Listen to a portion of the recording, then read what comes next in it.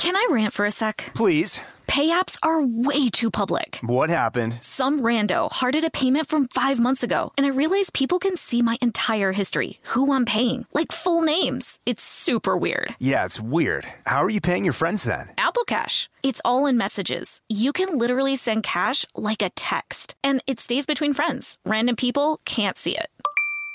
Did you just pay me $1 on Apple Cash? Shh. Services are provided by Green Dot Bank. Member FDIC. Terms apply. This episode is brought to you by PNC Bank, who believes some things in life should be boring, like banking. Because boring is safe and responsible, level-headed and wise. All things you want your bank to be. You don't want your bank to be cool or sexy. Sexy is for 80s hair bands, not banks. That's why PNC Bank strives to be boring with your money so you can be happily fulfilled with your life. PNC Bank, brilliantly boring since 1865. Brilliantly Boring Since 1865 is a service mark of the PNC Financial Services Group, Incorporated. PNC Bank, a National Association, member FDIC. Tennessee just sounds perfect. Whether that's live music, the crack of a campfire, or kids laughing on an adventure. To start planning your trip, visit tnvacation.com. Tennessee sounds perfect. Brought to you by the reinvented 2012 Camry. It's ready. Are you? Welcome to Stuff Mom Never Told You from HowStuffWorks.com.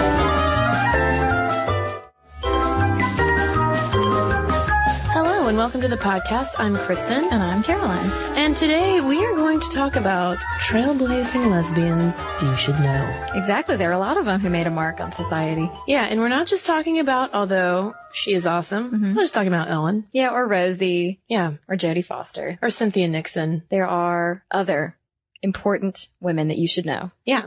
From a very diverse range of careers and accomplishments and time periods. But before we get into our list, wanted to mention an article published in June this year, 2011, in the Village Voice, that was written, I think it was partially inspired by the fact that Out Magazine, which publishes an annual Power 50 list of influential gays in the mainstream, included only 11 women. Yeah, there have got to be more than that. And there are, as we'll show. But some of the people they include are on our list as well, such as Annise Parker, the mayor of Houston, and Tammy Baldwin, who's running for Senate. But they also mention Jodie Foster, Massachusetts Supreme Court Justice Barbara Link, and Eileen Chaikin, is that right? The producer of The L Word. Yeah. Yeah. And it's, and the L Word, is partially responsible for this kind of cultural idea of power lesbians. Also, Sex and the City, there was the episode where Charlotte, was kind of trying to court this group of like powerful Manhattan lesbians. She really liked their glasses and their shoes. I remember that. Yeah. And then they wouldn't let her come on vacation with them. Because they found out that she was not a lesbian. Right. So, the article talks about how, obviously there are, a lot of very powerful and successful lesbians, but, they, possibly because of their gender, have a harder time being out as they climb the corporate ladder. There's a quote from Celeste Berry, who's the executive director of Out and Equal Workplace Advocates, who says of women Fortune 500 executives, quote, as people go up the corporate ladder, they're seen as going into the closet. And there have been a number of, organizations, like gay and lesbian organizations who are speaking to the Village Voice saying that it can be hard for them to attract powerful lesbians as, like fundraisers, donors, to mixed events. Right. And it's also hard, it was noted that not all lesbians want to bring in more people from their own backgrounds and people similar to them, other lesbians, because they don't want to be seen as like, I'm just promoting people like me. I can't, I don't want to work with anyone else like me. So it's, they're avoiding bringing in more lesbian executives.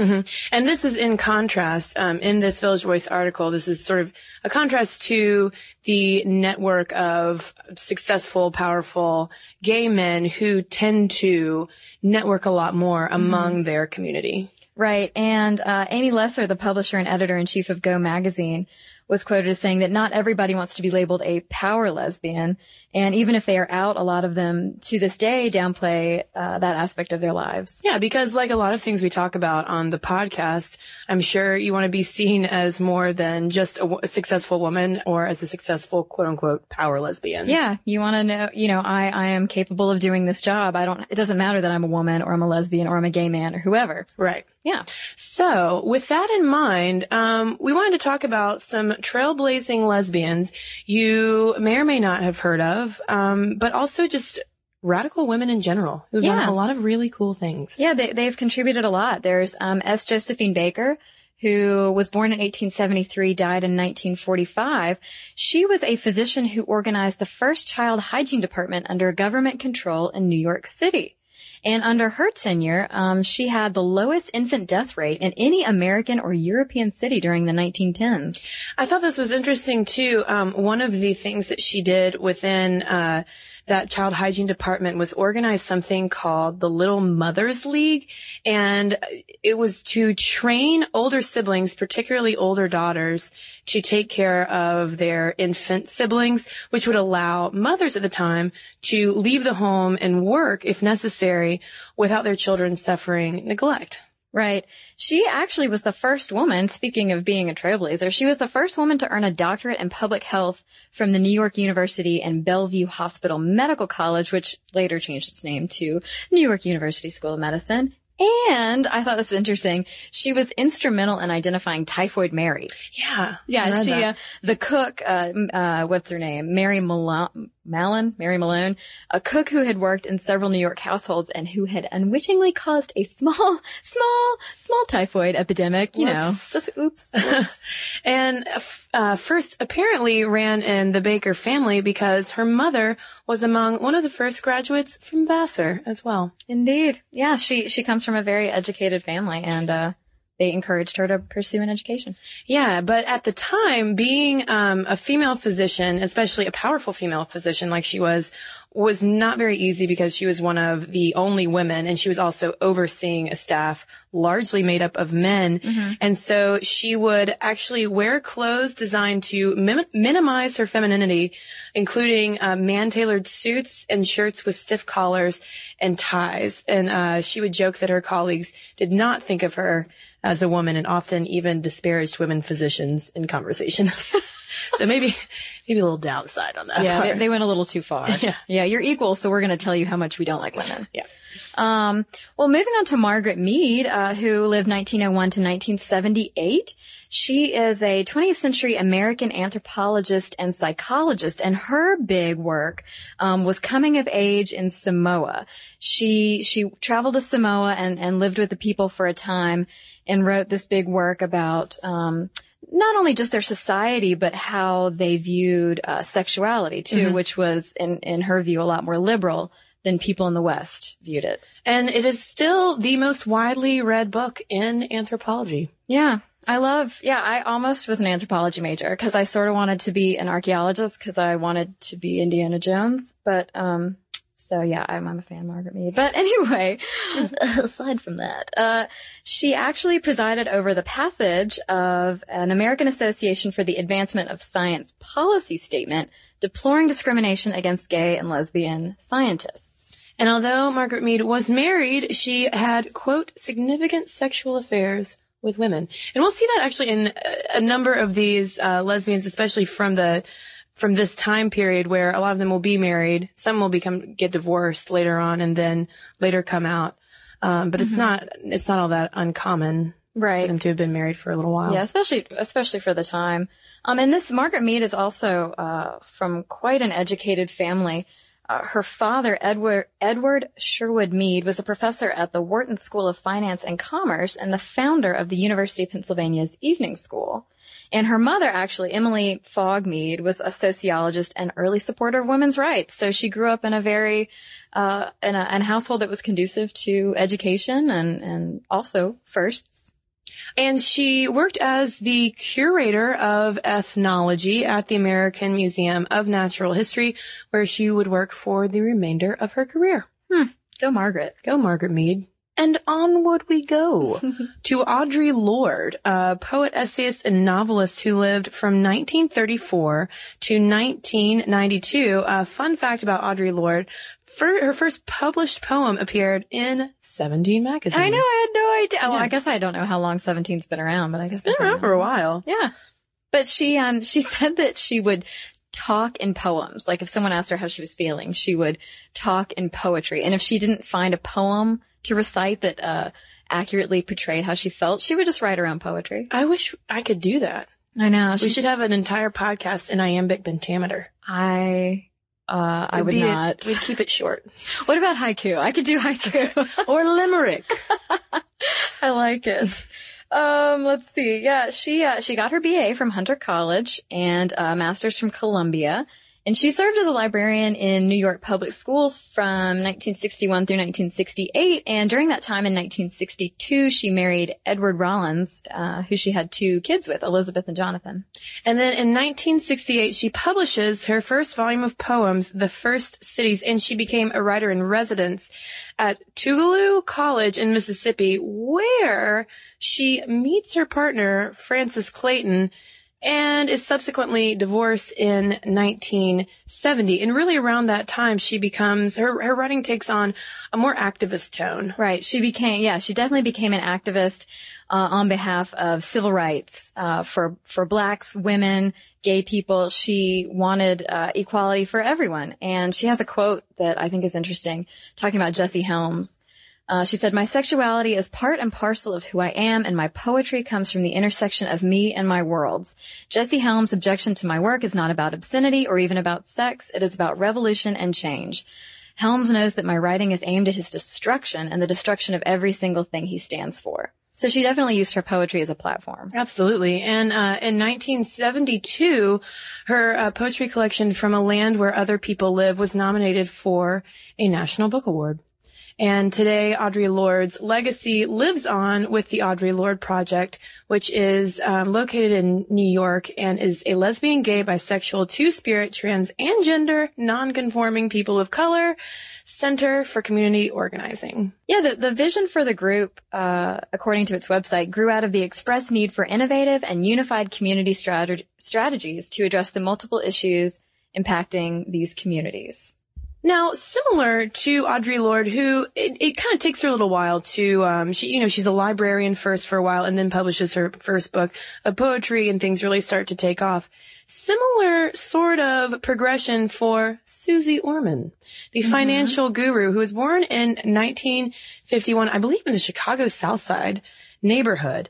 And she earned her BA in social work and then worked at the Buttercup Bakery, I want to say in California, for 7 years. Wow. And then becomes a Merrill Lynch account exec in 1980. And then by 1987, she's founded her own business, the Susie Orman Financial Group. Yeah, she rocketed to fame in the late 90s when her financial guidebooks, including the 9 Steps to Financial Freedom and The Courage to Be Rich. I have the courage to be rich. I'm just not.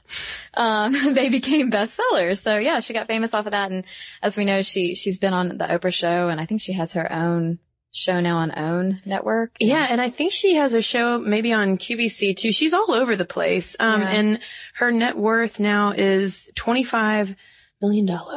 Yeah, and she's actually, I think, gotten some criticism for some people for the fact that her financial advice has sort of a spiritual bent. Mm-hmm. But you know what? Okay, I read O Magazine because I love it.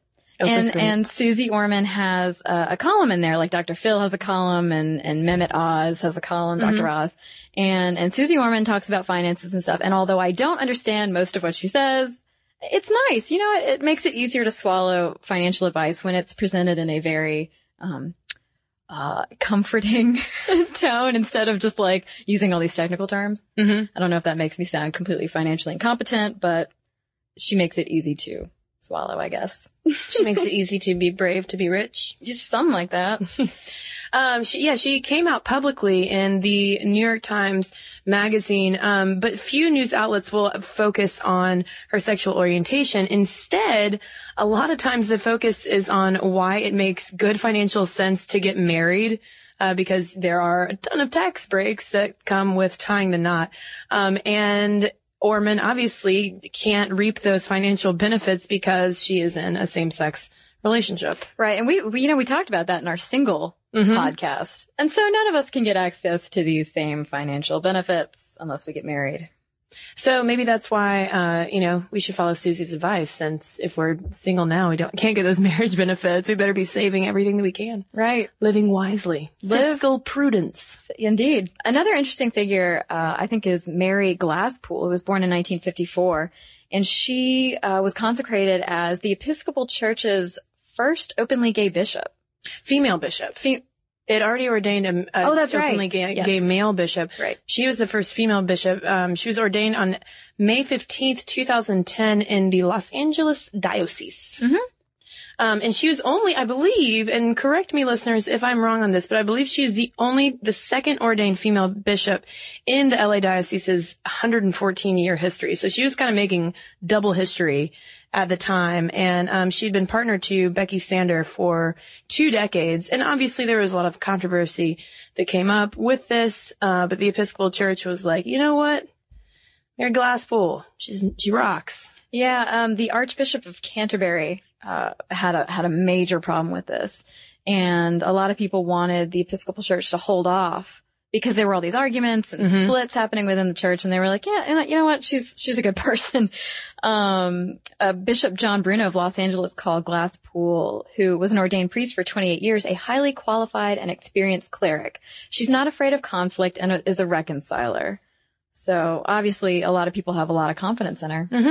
And she cites as her role models Isabel Carter Hayward, who is a lesbian feminist theologian, teacher, and priest in the Episcopal Church, and Carol Anderson, who is the rector of All Saints Church in Beverly Hills, and one of the first women to be ordained into the Episcopal priesthood. So maybe we should look into the Episcopal Church. Sounds like there's some interesting women doing some interesting things. Glasspool said that Carter, for me, represented the courage to break through barriers, not without cost, in order to become fully the person God is calling you to become. And moving onward, we have Annise Parker, who you mentioned. She was on the that Out magazine's Power 50 list. She was born in 1956, and she is currently the mayor of Houston. And when she was elected in 1997 to the Houston City Council, she became the city's first openly gay elected official. And then she won the mayoral seat in 2010. Yeah, she is the mother of 3 with her partner, and she's a former software analyst. So she's kind of done it all. Her sexual orientation did not emerge as a campaign issue before her mayoral election, among 4 candidates. But it did prompt attacks before the runoff against a former city attorney. A group of African-American pastors criticized her supposed gay agenda, and a conservative activist distributed flyers featuring her and her partner asking, is this the image Houston wants to portray? But in all actuality, not that many people cared. It's something like 18% of voters even really cared. Which is awesome. Go Houston. Thank you. Big city. Big city living. Big city. And I thought this was, really funny. After Annise Parker was elected, as mayor of Houston, she joked that she was very proud to have been elected the first graduate of Rice University to be mayor of Houston. Right. Yeah. Very good sense of humor about it all. I like it. There's Hillary Rosen, who also, speaking of women who've done a little bit of everything. Oh my gosh, Rosen. Oh my gosh. I mean, if there is one name on this list of folks that we've been talking about, Caroline, who definitely fits the power lesbian mold, it is Hillary Rosen. This woman is so powerful. Yeah, during the 2008 election, she served as political director and Washington editor-at-large for the Huffington Post and was a regular on-air commentator for CNN. She still does the political commentary over at CNN. And she used to be she's the former chairman and chief executive officer of the Recording Industry Association of America.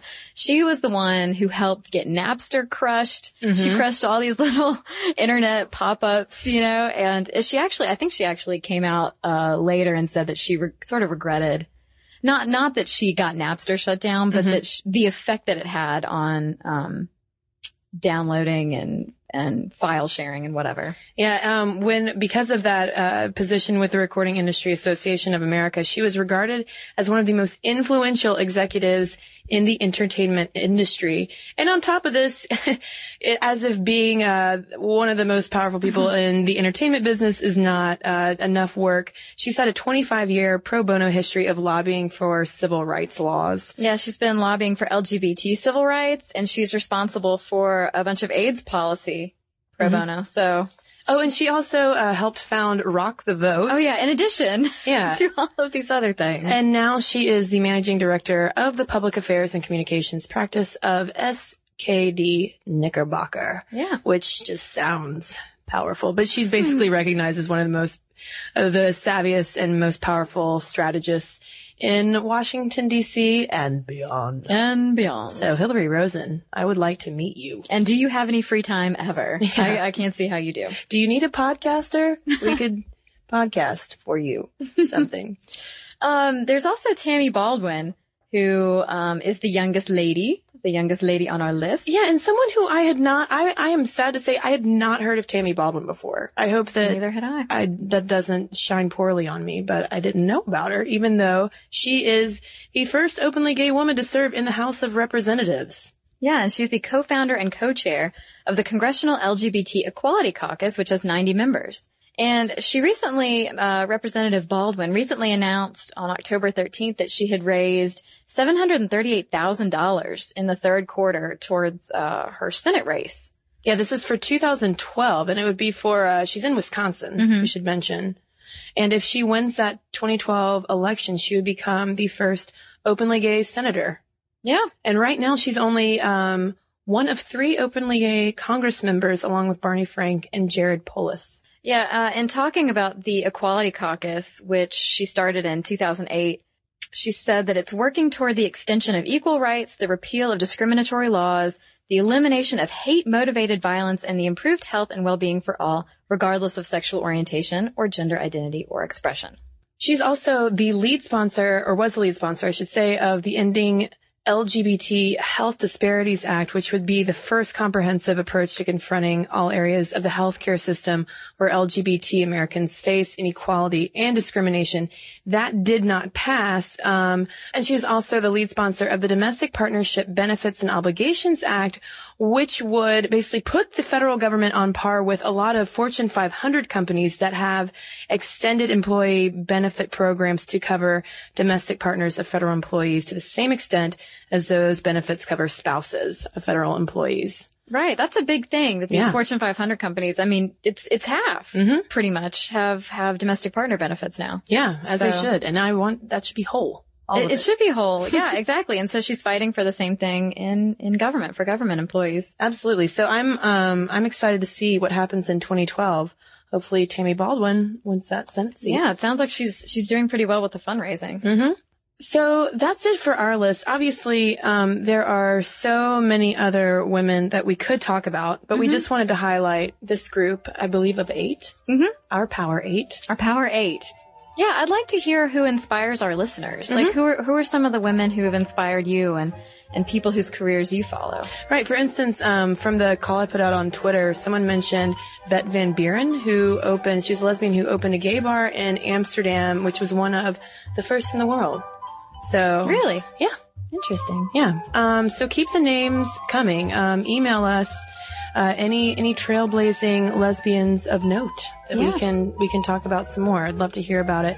momstuff@howstuffworks.com is our email address.